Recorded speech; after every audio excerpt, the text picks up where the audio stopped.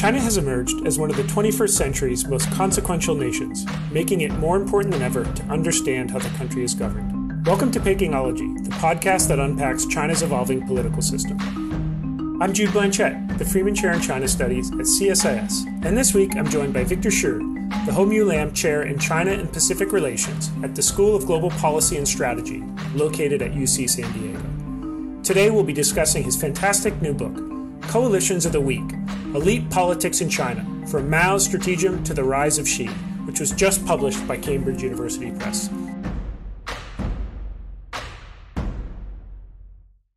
Victor, thanks for joining the podcast. Thank you, Jude, for having me. Always a pleasure to talk to you. I wanted to ask if you could first start with just giving us a brief introduction to your research interest and background. How did you come to be studying Chinese elite politics full-time? Kind of a long story. In fact, in high school, I was going to do European history, but then a friend of my mom gave me a book, a Jonathan Spence book on In Search of Modern China, which was really fascinating. Then I went to GW, George Washington University, for my undergrad, and it just so happened at that time there were a number of really good China studies people who were there. Harry Harding just joined. Marty White, a very, well-renowned sociologist of China, also was there. And of course, Bruce Dixon, Ed McCord had been there for a couple of years. So I decided to do China studies. And then, the first summer after my freshman year, and by the way, I took a PhD level Chinese history course my freshman year, which was not advisable, but I came out all right. I read Rod McFarquhar's book on the origin of the Cultural Revolution. It was extremely hard for me to get through, but it was, in the end, I found it very rewarding. And so I started China studies, and, the rest is sort of history. Before we dig into the very specific elements of the book, focusing on, as you say in the subtitle, looking at Mao and extending all the way through Xi Jinping, I wanted to start by asking just some generalized questions about dictatorships and the dynamics which operate. And I understand that not every dictatorship is the same, but there are some elements of the incentive structures that exist both for the dictator and for other actors in the system, which we can think about in a generalized way. So first question I wanted to ask is, it would seem to me, or at least on the surface, it's plausible that for a dictator, the path to remaining in power is by essentially implementing effective governance and state capacity, building and running a state which is able to drive solutions. And so if that was the case, I would need to have competent and capable deputies to help me run it. I think your answer will be not necessarily, but I wanted to ask you, is that the right way to think about how a dictator might remain in power? And if not, what's a better story? Yeah, no, I think the intuition is not wrong, right? So, when there are major challenges facing the regime, like, if there's still this sort of anti-regime forces that are at work within the country, if there are major economic challenges or even foreign policy challenges, the potential for war with another major power, for example, you do want to appoint very competent lieutenants to take over a large part of the bureaucracy and to prepare for, to deal with whatever challenge there is for the regime. But, I guess the book highlights that there is a trade-off. So the trade-off is that your lieutenant who takes over this very important part of the government is going to accumulate power over time. And even if they have had a track record of being very loyal to you in the past, as was the case with Lin Biao, he or she can build up a lot of power over time such that they can challenge your power eventually, right? So, the problem with authoritarian politics is that there are no rules, basically, right? Because there's no credible constitutions. There are some term limits on paper, but as we can see, they don't really mean very much. So if they acquire enough power, who's to say that they won't challenge a dictator's power? So for the dictator, unless there is a very severe challenge externally, there will be a tendency to appoint people who are not so strong, who are politically maybe weak, to be in charge of various bureaucracies. Just as an aside, I remember I had a chance to talk about China with a former governor of a Midwestern state. And I was explaining, again, when I talk about Chinese politics, all I do is basically regurgitate what I read from people like Victor Shi and pass it off as my own. But I remember talking about some of these dynamics about Crown Prince dilemma. And I remember, interestingly, the governor said, you know what? I can totally understand that. When I was governor, I wanted a lieutenant governor who was not going to outshine me. And I was always aware of having someone who is competent enough, but not overly competent in a position that was going to essentially challenge my agenda. So what I took away from that, there's some universal laws of power and wielding power that transcend specific regime types. And I think you just hit on one. Yeah, I mean, in democracies, there's usually some kind of limit, which is that elections, right? So, if you appoint a bunch of people who are totally incompetent, then you're not going to do so well in elections. But some people don't care about that, like our former president. So that's a different topic. Two other things I picked up from your book, but want to just ask in a generalized way about dictatorships. The first is, you just mentioned this, but I wanted to explore this a little bit more. How would I, as a dictator, know who is loyal to me and who is not? A lot of the sorting mechanisms that you would have in other political systems and regime types, like elections, where people will come out, either supporting your candidacy or against it, or with oppositional parties, or with public votes on given legislative agendas and items, which allows, executives to have a better understanding of kind of who's in the coalition and who's not in this ruleless world of dictatorial politics. At a functional level, how does a dictator make judgments or assessments, or maybe they can't, about who is credibly loyal to you? Yeah. So this is a complicated issue in authoritarian regimes. In democracies, you just talk to the press and say, I'm loyal to, president, this and that. And that's credible because if you switch in the media, you say, oh, today I'm loyal to Biden, tomorrow I'm not. There's a cost to it. People are like, well, you're flip-flopping or whatever. In authoritarian regimes, this kind of public declaration is not very costly, right? Because the media is completely controlled by the government. You know kind of what you have to say anyway, and everyone sort of says it. I'm loyal to the current leader of the government. So typically you can't really get a lot of good information about loyalty from this kind of declared statement. There are some circumstances where this declared loyalty is kind of credible, and I wrote an article about that, but typically we don't think of it as very credible. So then the dictator has to make the lieutenant do very costly things, right? It's like, oh, my son needs $100 million, come up with it. So that's a kind of a typical dictator ask. Or, I need to purge my enemy from government. You take care of it. And sometimes it even involves like murders and stuff like that, as we've seen in the case of Russia. So these deeds have to be credible. But even that runs in the problem, right? Because if your lieutenant, who's done, these very costly things for you all along, but then has accumulated a lot of power along the way, can you really trust that person? Right? If the person has accumulated a lot of power, and I would argue that the answer is no, because at the end of the day, how do you know if a powerful person is really going to remain loyal to you if he or she has the capacity to usurp your power? So the safest thing, so in authoritarian politics, I guess the big argument in the book is that there's no such thing as loyalty. There's only the ability to usurp the dictator and the inability to usurp the dictator. And at the end of the day, the inability to usurp the dictator is the best way to guarantee that the dictator can stay in power. Which is the aforementioned coalitions of the weak that we'll get into in a minute. And I guess this is just following on as well. How does a dictator measure relative distributions of power within the system? In other words, how do I know that I'm firmly enough in control or in power from a would-be usurper to be in a sufficiently advanced lead? Yeah, so again, it's very tricky. In democracies, you can do opinion polls and stuff like that to measure power. In authoritarian dictatorships, I think there are two main ways that people, both within the regime and also us social scientists looking from the outside, tend to think of it. One is holding positions of power over powerful formal institutions.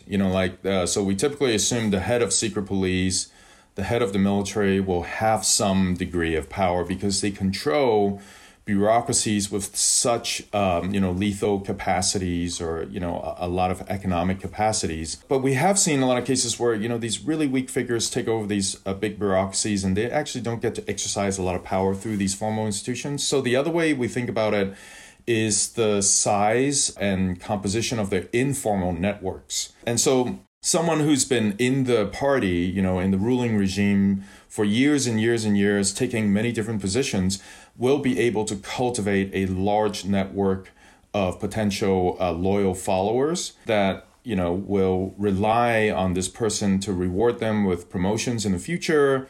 But then, this person can mobilize this large network in the event of a political struggle. So, someone like that would be quite powerful. And it's not someone that you really want to appoint in a senior and powerful position if you don't want to worry about being challenged all the time. In contrast, someone who's yesterday was an ordinary worker, and then suddenly you make this person the vice premier of China or some other country, the person will have no network whatsoever at the elite level. And in a sense, that's a very safe individual to appoint, although, this person's competence will be in question, of course. Maybe that's a good transition to now taking some of these generalized points about dictatorship, which I think actually really strongly headlight what your main thesis is when applied to China's political system. Maybe the best way to ask you what the overall thesis of the book is actually just to ask you about the cover. And for folks who haven't yet bought it, I will be checking up in a week to make sure that you have. Those of you who have demonstrated loyalty by purchasing General Secretary Shi's textbook will know that on the cover of it is not what I would have thought for a book about power in China's political system. I would have expected a picture of Mao. I would have expected a picture of Xi Jinping, or just a sole picture of Deng at the center. But actually, there's a really interesting photograph of Ye Jianying and Li Xiannian along with Deng Xiaoping. And so maybe as a way of asking you how some of what we've talked about is applied to China's political system, why was that cover photo the best way you thought of illustrating your argument? Yeah, so there was an even better picture, but we couldn't find the copyright. So this is from Getty's, but this is pretty close to what I wanted. So these are, in fact, I think this was Chairman Mao's funeral committee, at least some members of Chairman Mao's funeral committee. So these were the most powerful individuals right after Mao had died. On the right, you had Li Xiannian, who literally says Li Xiannian is a counter-revolutionary splittist in his file, in his official Chinese Communist Party file. Yet, this was a guy who was in power throughout the entire Cultural Revolution, which, of course, aimed at removing counter-revolutionaries from the party. So that's puzzling. Ye Jianying never commanded troops after the sort of mid-1920s. And so within the military, he was extremely weak. He didn't have his own faction, but yet he was nominally in charge of the military for much of the last years of Chairman Mao and even into the post-Mao period. That's the amazing thing about Ye Jianying. And then you have Wu De on the extreme left, and Wu De on the extreme left and Hua Guofeng in the center, who were very junior provincial officials, prior to the Cultural Revolution, who suddenly find themselves to be, the number 1 and sort of number 7 officials in the regime. And then finally, Deng Xiaoping. So Deng Xiaoping, of course, very experienced revolutionary. His kind of historical faction was wiped out in the late 1920s by the KMT. So he also doesn't have his own faction within the military. He adopted a faction full of counter-revolutionaries. And so it's also a puzzle why he, got a seat at the table, so to speak. So again, I agree with you. I mean, these were not the people you would have expected to run China, yet here they were running China at least for a couple of years before the coalitions changed yet again. So I think a surface level understanding of China's modern political history, focusing on the Mao period, would argue that Mao was able to wield such effective power because he had this extraordinary revolutionary charisma, credentials, and that it was really his spiritual mobilizational efforts that were able to arouse the masses.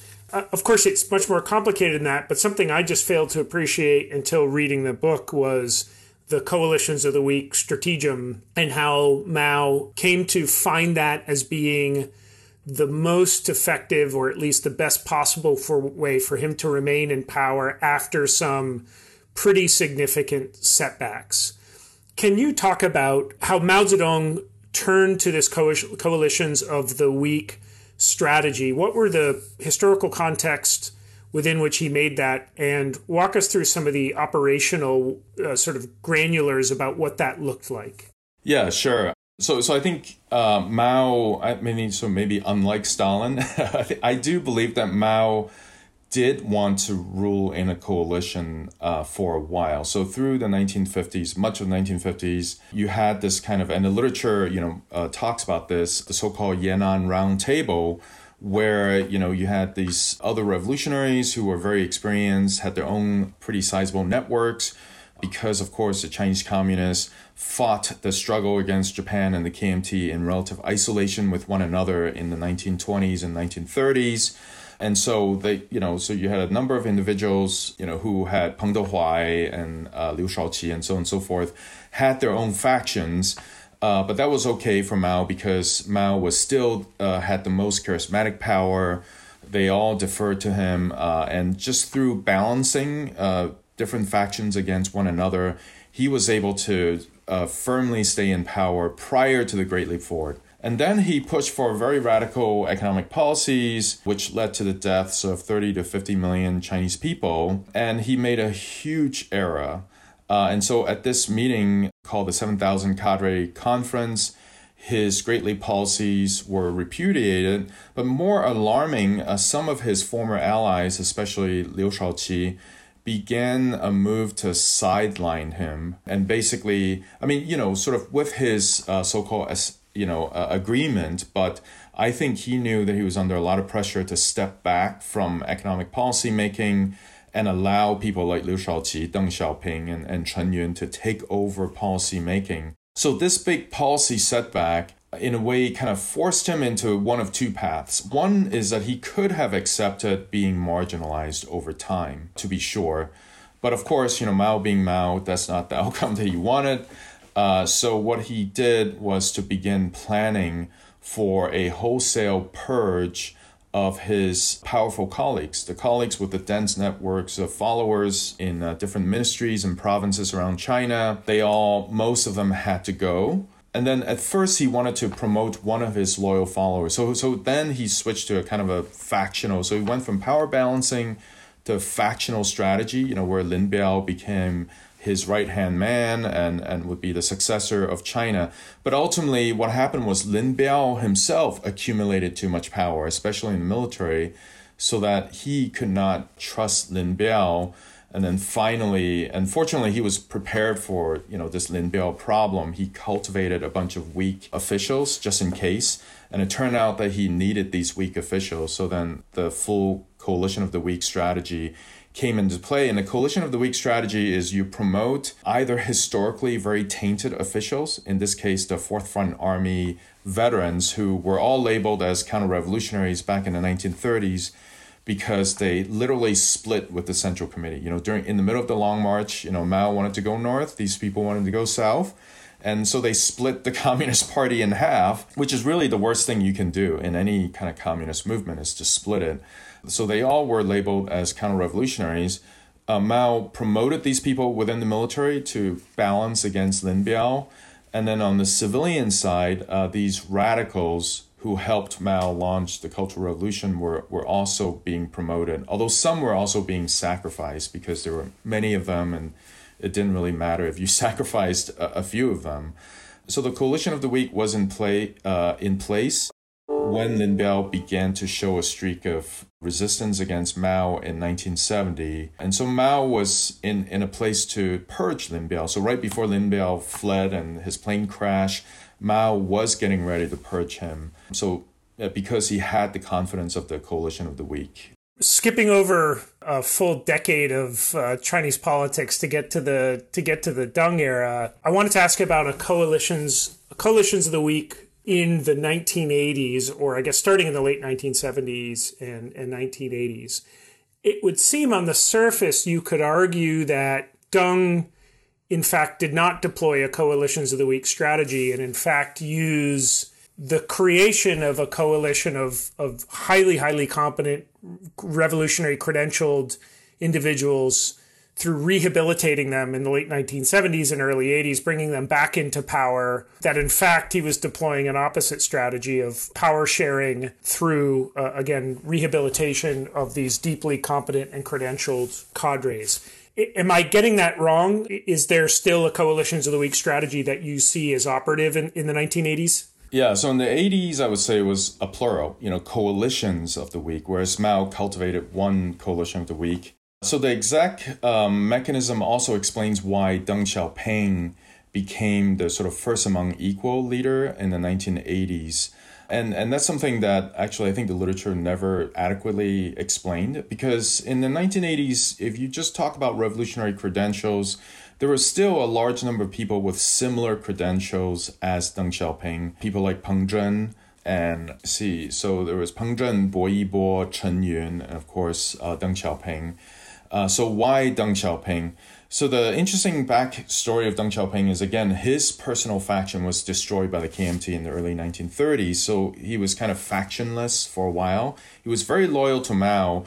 After the Long March, after the big split of the Fourth Front Army, Mao didn't want to expel everyone in the Fourth Front Army from the party because they were fighting the Japanese, and you really, didn't want to expel, over half of the party. Although many of them were killed off, as I tell in the book, from the party. So what he did was Zhang Guotao, who was the leader of this renegade faction, defected to the KMT.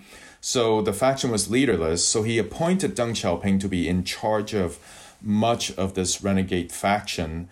So the loyalty of the Fourth Front Army was split between people within the faction like Li Xiannian and Deng Xiaoping himself. So at the end of the Mao period, there were no other viable factions in the PLA except for the Fourth Front Army. So Deng Xiaoping sort of was the obvious leader of the country because he had the at least divided loyalty of such a big part of the PLA. The problem for Deng was that the PLA was dominated by these Fourth Front Army people. And the Fourth Front Army, even though they had a tainted status, could have challenged his power because there was just no one else around. So what he needed to do was to rehabilitate all these other factions that had been purged during the Cultural Revolution to balance against the Fourth Front Army. So he did that in earnest in the late 1970s. He had Hu Yaobang do it. Hu Yaobang, of course, went beyond Deng Xiaoping's mandate and absolutely rehabilitated just everybody in sight. But, once you rehabilitate these people as well as their followers, you have a bunch of other veterans with large networks in power. People like Peng Zhen, Chen Yun was there already, but Bo Yibo, those two were purged, their factions were purged, but then they were wholesale rehabilitated by Hu Yaobang. And so Deng had to share power with these people because they were rehabilitated, that even their followers were rehabilitated. And Mao started the rehabilitation, but Mao knew not to rehabilitate their followers, just rehabilitate the heads of a couple of factions.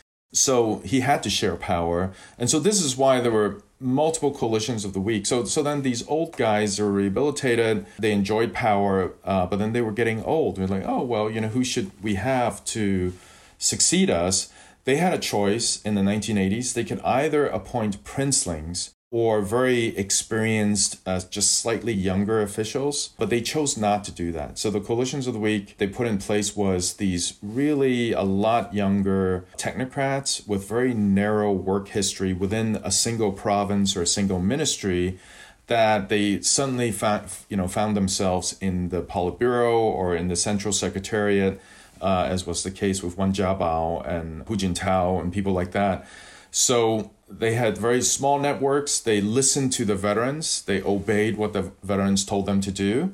And that created a kind of I wouldn't say political vacuum, but, not an especially strong leader after the passing of the veterans in the mid-1990s. And you had this kind of stable power equilibrium until the arrival of Xi Jinping.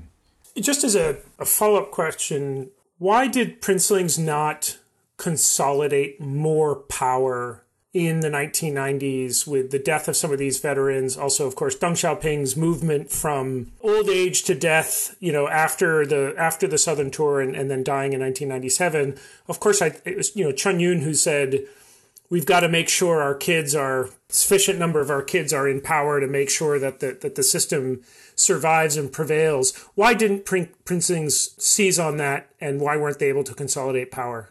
Yeah, so I think Chen Yun certainly tried. And I mean, to be sure, the Prinzings did very well in the first half of the 1980s. I mean, these were people who were Red Guards in many cases during the Cultural Revolution and did not go to college in other cases. But they very quickly got their degrees or whatever accreditation they needed. And they very quickly were put into so county level and prefecture level positions. So they did extremely well compared to ordinary people, certainly. But then at the kind of vice ministerial, vice provincial level, they began to run into resistance. The officials at the provincial level and in the ministries, they knew the Prinzings were trouble because they're very densely networked. They had their own cohort of other Prinzlings in the military. Some of them began to go into commercial world, so they had money, they had military power. They certainly would meddle in the affairs of a province or in the ministries. So there was a real pushback against the Prinzling in the late 1980s. Of course, by the mid-1990s, the veterans, many of them had passed away or retired. So that opened the field more to the Prinzlings, but by then they became too old because in their 30s, which is roughly the 1980s, it would have been a great opportunity for them to get to the vice ministerial level, which would have set many of them up very nicely for Politburo seats or even Politburo Standing Committee level positions. But by the 90s, when the resistance against them weakened, they were in the 40s or even 50s in some cases. So in a sense, it was too late for them to join the rat race to the top. A few Prinzlings were smart. They left Beijing. They're like, well, the competition within Beijing is just too intense. So let me go to Liaoning province or Hebei province to a county, keep a low profile, cultivate a network of followers in these kind of provincial places where they serve. And those people ended up doing quite well. And of course, they included Bo Xilai and also Xi Jinping. This might be a stupid question, but in the 1990s, did it also feel like market power was a preferable objective to political power? Or that sort of markets over politics after 1992? Although I think, and the book doesn't really sort out the kind of causation because, just very difficult. Because what happened was a large number of Prinzling had this kind of black mark during the Cultural Revolution. So, they started as conservative Red Guards in Beijing, which although a lot of time they spent defending the power holders at the time at the behest of Zhou Enlai, they also went around ransacking people's homes and beating up their teachers and so on and so forth. So that was considered very bad after the Cultural Revolution. And so that might have driven a number of them into the commercial world. So, at that time, of course, profit making was becoming okay. And you had these kind of state-owned investment companies like CITIC, today, which still exists, and Everbright Group and stuff like that. So a lot of Prinzling went into the business. But the people who went into business, they tended to be the Red Guards, the former Red Guards who knew that they would, run into resistance time and again if they had stayed in government. But if you read the biographies of these Prinzlings, they wanted to stay in government. If they had been given the opportunity, if the resistance against the rise wasn't so strong, they would have stayed in because for them, growing up in a so-called Red family, being in government, rising up to be a senior official, especially at the Politburo level or above, really is the ultimate objective. And many of them kind of regret the fact that they couldn't stay in government because of this resistance. Yeah, that's a great point. I was just thinking of, the trajectory of Chen Yun, in the 90s. Did he go to CITIC? No. So Chen Yun, let me think. He was at PBOC. Yeah, PBOC, and then China Development Bank. That's right.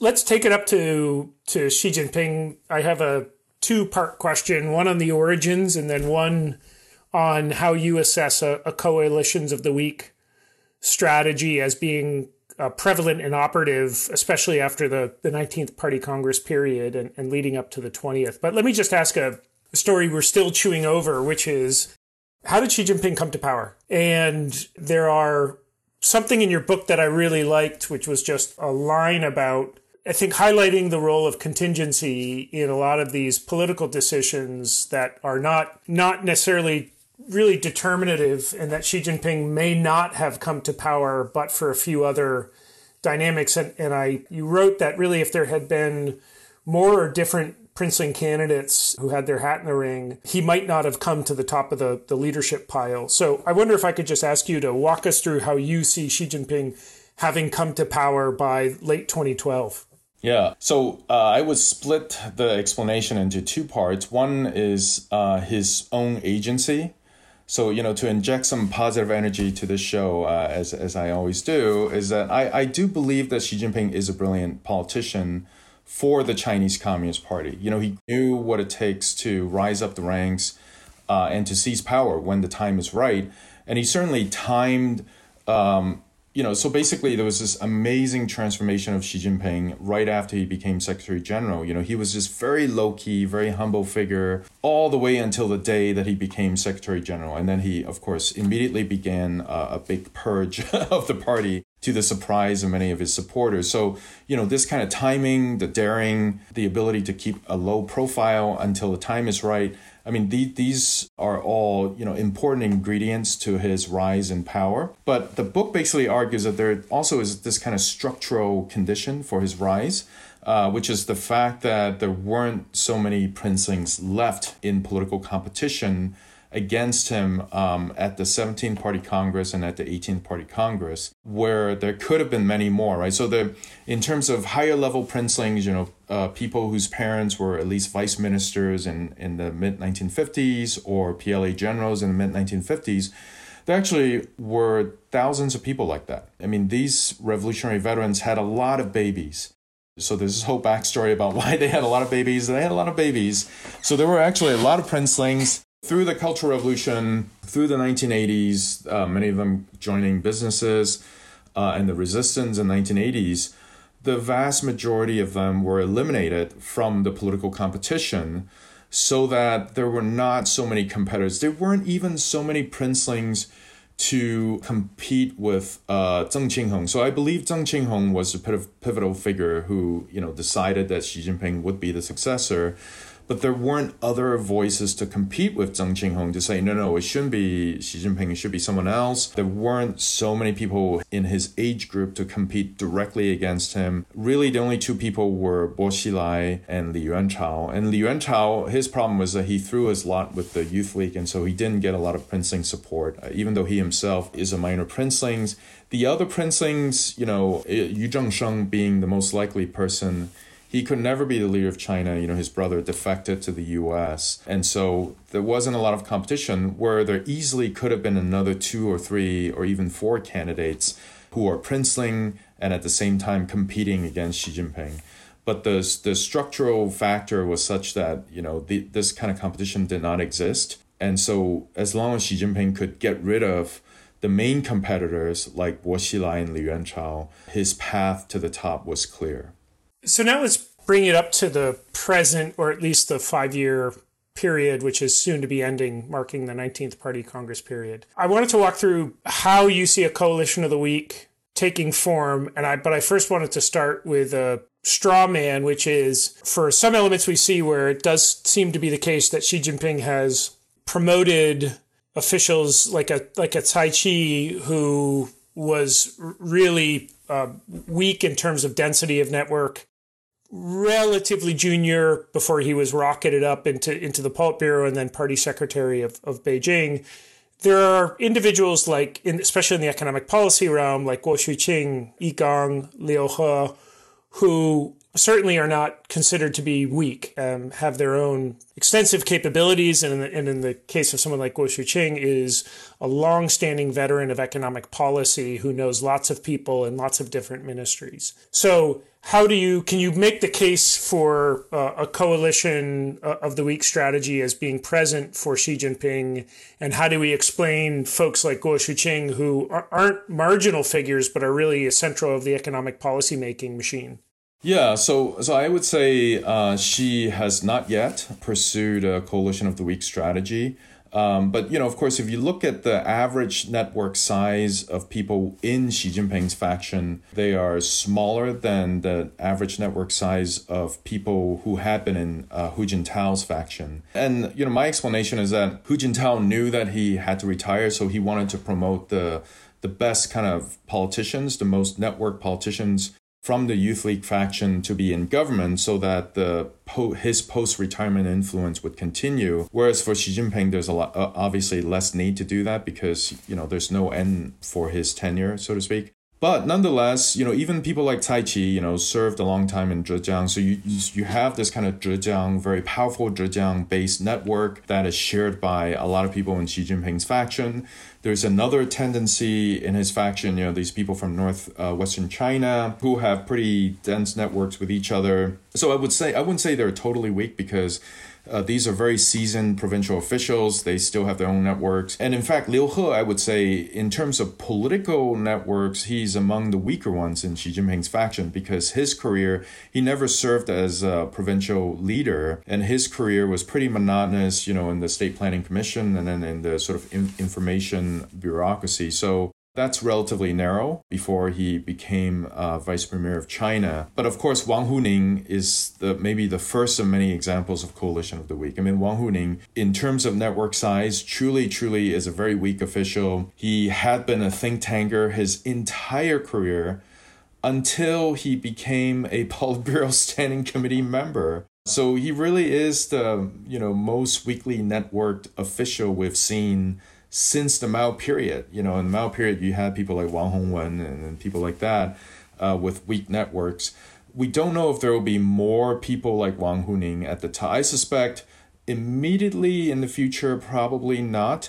But as Xi Jinping moved to sort of the latter half of his second decade, so at the 21st Party Congress and going into the 22nd Party Congress, the need for a coalition of the weak will increasingly be apparent because what happened to Mao is, the initial group of people was not so problematic, but then as you get further along, even some of Mao's own followers like Lin Biao, like Huang Yongsheng, Li Zuopeng, they began to accumulate power. So the people who are going to get promoted into the Politburo and the Politburo Standing Committee at the 20th Party Congress, I think they will begin to accumulate power in expectation of a potential transition sometime in the future, and that's when the problems will begin. So let me pick up as a final question, but a really important one, Victor, and one that many are discussing right now, which is, are we seeing shifts or deteriorations in Xi Jinping's relative power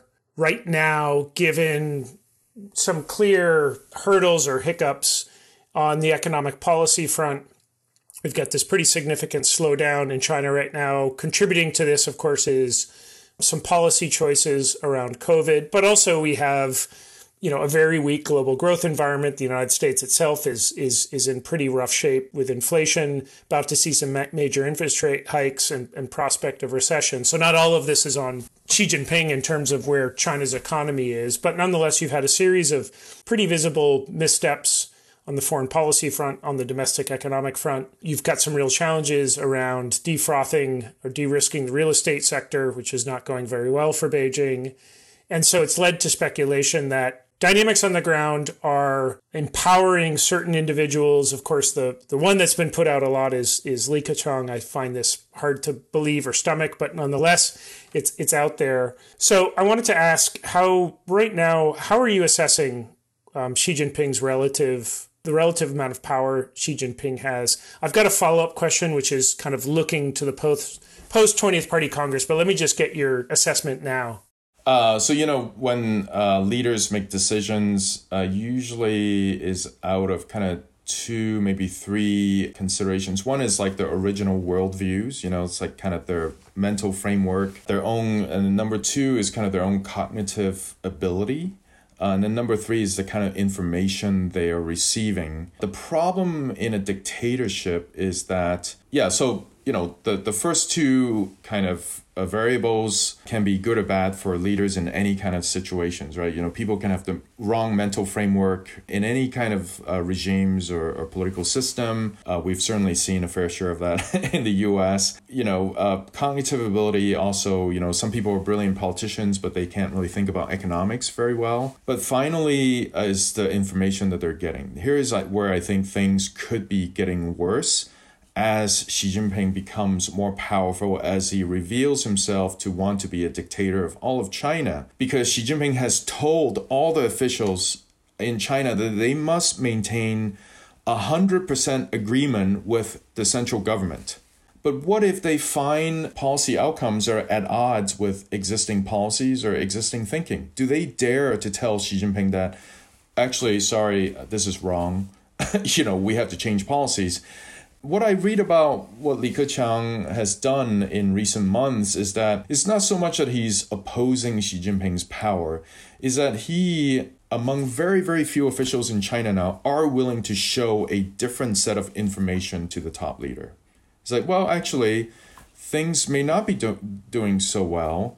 Our private businesses are suffering. We should do something about it. And this, by the way, is not a challenge to your power, because we all agreed at the 19th Party Congress that we must nurture private businesses. So this is just following that line. What I fear for the 20th Party Congress and beyond is that there won't be anyone left willing to do that. Right, so you just have a bunch of toadies, so to speak, whose entire career depend on Xi Jinping. I mean, you see this in Cai Qi's example. Like Xi Jinping said, I don't like so much traffic in Beijing.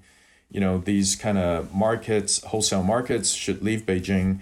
The bars, their signs are too bright and stuff. These are all things, of course, that are great for Beijing's economy, but Cai Qi didn't care about it, removed everything. So this is the kind of policy making that will be even more common potentially in the future than is the case today. But at least for now, you have people who are willing to bring different information to Xi Jinping, which makes it sort of okay. You do see some course correction. It takes a while for it to happen, because basically, even someone like Li Keqiang, they can't ex ante tell Xi Jinping that, oh no, this is the wrong policy. They have to wait until some very bad data manifest.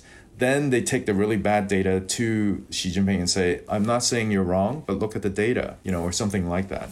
Final question is, thinking out beyond the 20th Party Congress to, you had mentioned earlier, when we think out to the 21st Party Congress, that's when you think Xi Jinping will really have to be putting into practice a coalition of the weak strategy with more prominence. I wanted to ask, how does in 2027, at the 21st Party Congress period, how does a coalition of the weak strategy affect governance performance? The reason I'm asking this is, in the period after the Great Leap Forward, China was relatively isolated from the global economy. What happened in China's political system certainly had implications for the outside world, but they weren't significant. The Cultural Revolution did not have global contagion effects. It was relatively isolated. Even in the 1980s, again, as a percentage of global GDP, China was very limited. Now, of course, China is a significant contributor to global growth. It's integrated into every nook and cranny of global governance and the global economy. What happens in China's domestic political system doesn't stay there. So what is your prospect for China's political stability out 5 years from now, assuming Xi Jinping has not choked on his soup or had a stroke? Can we see a coalition of the weak strategy coexist with stable governance? Well, I mean, I have to say, coalition of the weak strategy is done for stability. So if he fully institutes it, I think domestic politically, it should be fine. And you saw this in late Mao period. As Mao got really, really sick, no problem. No one dared to challenge his power. So things were incredibly stable until he passed away. Then, a few months later, there was a military coup and so on and so forth. But the quality of policymaking is what I think we have to worry about. So, in terms of economic policies, we are seeing some of this dynamics manifest already. This problem of no one dares to bring negative data to Xi Jinping until it gets really, really bad, then finally someone like Li Keqiang probably, is willing to bring some of this data to Xi Jinping and try to very gently correct the course of policymaking. This tendency will become worse the more there is a coalition of the weak in power. And also policymaking will kind of de-institutionalize, right? So you kind of see this, like at the beginning of Xi Jinping's rule in his first 5 years, he attended a lot of meetings, a lot of leading group, a lot of Politburo meetings. That is declining over time, at least according to the publicly available data that we have. Ever so gently declining. It's just very difficult to run a party. And so over time, as your dictatorship gets established, what you would prefer is to not attend so many meetings, just issue oral instructions to a few lieutenants that can be relied upon to convey your message accurately to others. And that's kind of how Mao came to rule in the last years of his life. So I think something like that is going to happen. But again, the problem is as we all age, so our cognitive ability is going to decline for everyone, even for Xi Jinping. That's going to happen to him. Increasingly, the close advisors can manipulate the information set that gets to him so that, and he can make increasingly arbitrary in the sense that, for outsiders, just really hard to predict which way he's going to go because we don't know his cognitive ability. We don't know the information set that he receives. So these arbitrary decisions, especially economic decisions, will be made, and that could create big surprises to investors. And again, we have seen some of this already. The tech crackdown. Who knows how that happened? I really believe someone showed him some unnecessarily negative information about the tech sector, causing him to make these pretty drastic decisions. There will be a lot more of this going into the future. And then, of course, the ultimate worry is in the geopolitical kinds of decision making. What kinds of information will be shown to him. But I think, if he's a good politician the way that Mao is one, he should know that there is some kind of trade-off, right? So if you have a lot of geopolitical ambitions, you will have to delegate to people who are very capable to prepare the military, run diplomacy for you. They will become more powerful. And if you don't want that to happen, then you try to make alliances with superpowers so that you don't have to worry about foreign policy. This is kind of what Mao did, right? He made an alliance with the US and say, foreign policy is just a huge can of worm. I don't want China to be so isolated as I get older and older. So I want to improve the foreign policy situation for China so that Mao could fully pursue the coalition of the weak. Yeah, that's really great. I mean, that final point you made, Victor, is probably a follow-on podcast of understanding how power dynamics and internal regime decision-making and personnel dynamics have spillover effects for how leaders think about foreign policy strategies. I suspect, by the way, the movement towards some sort of coalition with Russia prior to the invasion was an attempt by Xi Jinping to settle down some of the strategic environment. Of course, he was probably not counting on a Russian invasion gone this wrong, and so he's added more volatilities, not subtracted them. Victor, this has been really fascinating discussion, and I have to say to folks who have not read this excellent book, we have touched on about 0.03% of what is in the book. So this is not only, I think, a really essential manual for understanding political dynamics at work today, and as all great books, injects a framework into your thinking rather than just a bunch of discrete anecdotes. This, I think, for me, has given me a new framework for how to think about political dynamics moving forward. But I should also say, this is just a wonderful historical tract, which, if you're trying to understand the dynamics at work and the development of Chinese politics over the last century, this is really fantastic. The key is to skip the first chapter after the first 6 pages. So you read the first 6 pages and then you skip the rest of chapter 1, then you start reading in chapter 2. Then it becomes a very readable historical. Having read it cover to cover, I will say it is very readable all the way through. But yes, for those of you who want to skip over any methodological discussions, Victor's recommendation might want to be heeded. Nonetheless, the book is Coalitions of the Weak, Elite Politics in China from Mao's Strategem to the Rise of Xi. The author is Victor Scher. Victor, thank you so much for your time, your insights. I know you've been working on this book for a long time in between publishing paper after paper, teaching classes, but it has definitely been worth the wait. So thank you very much.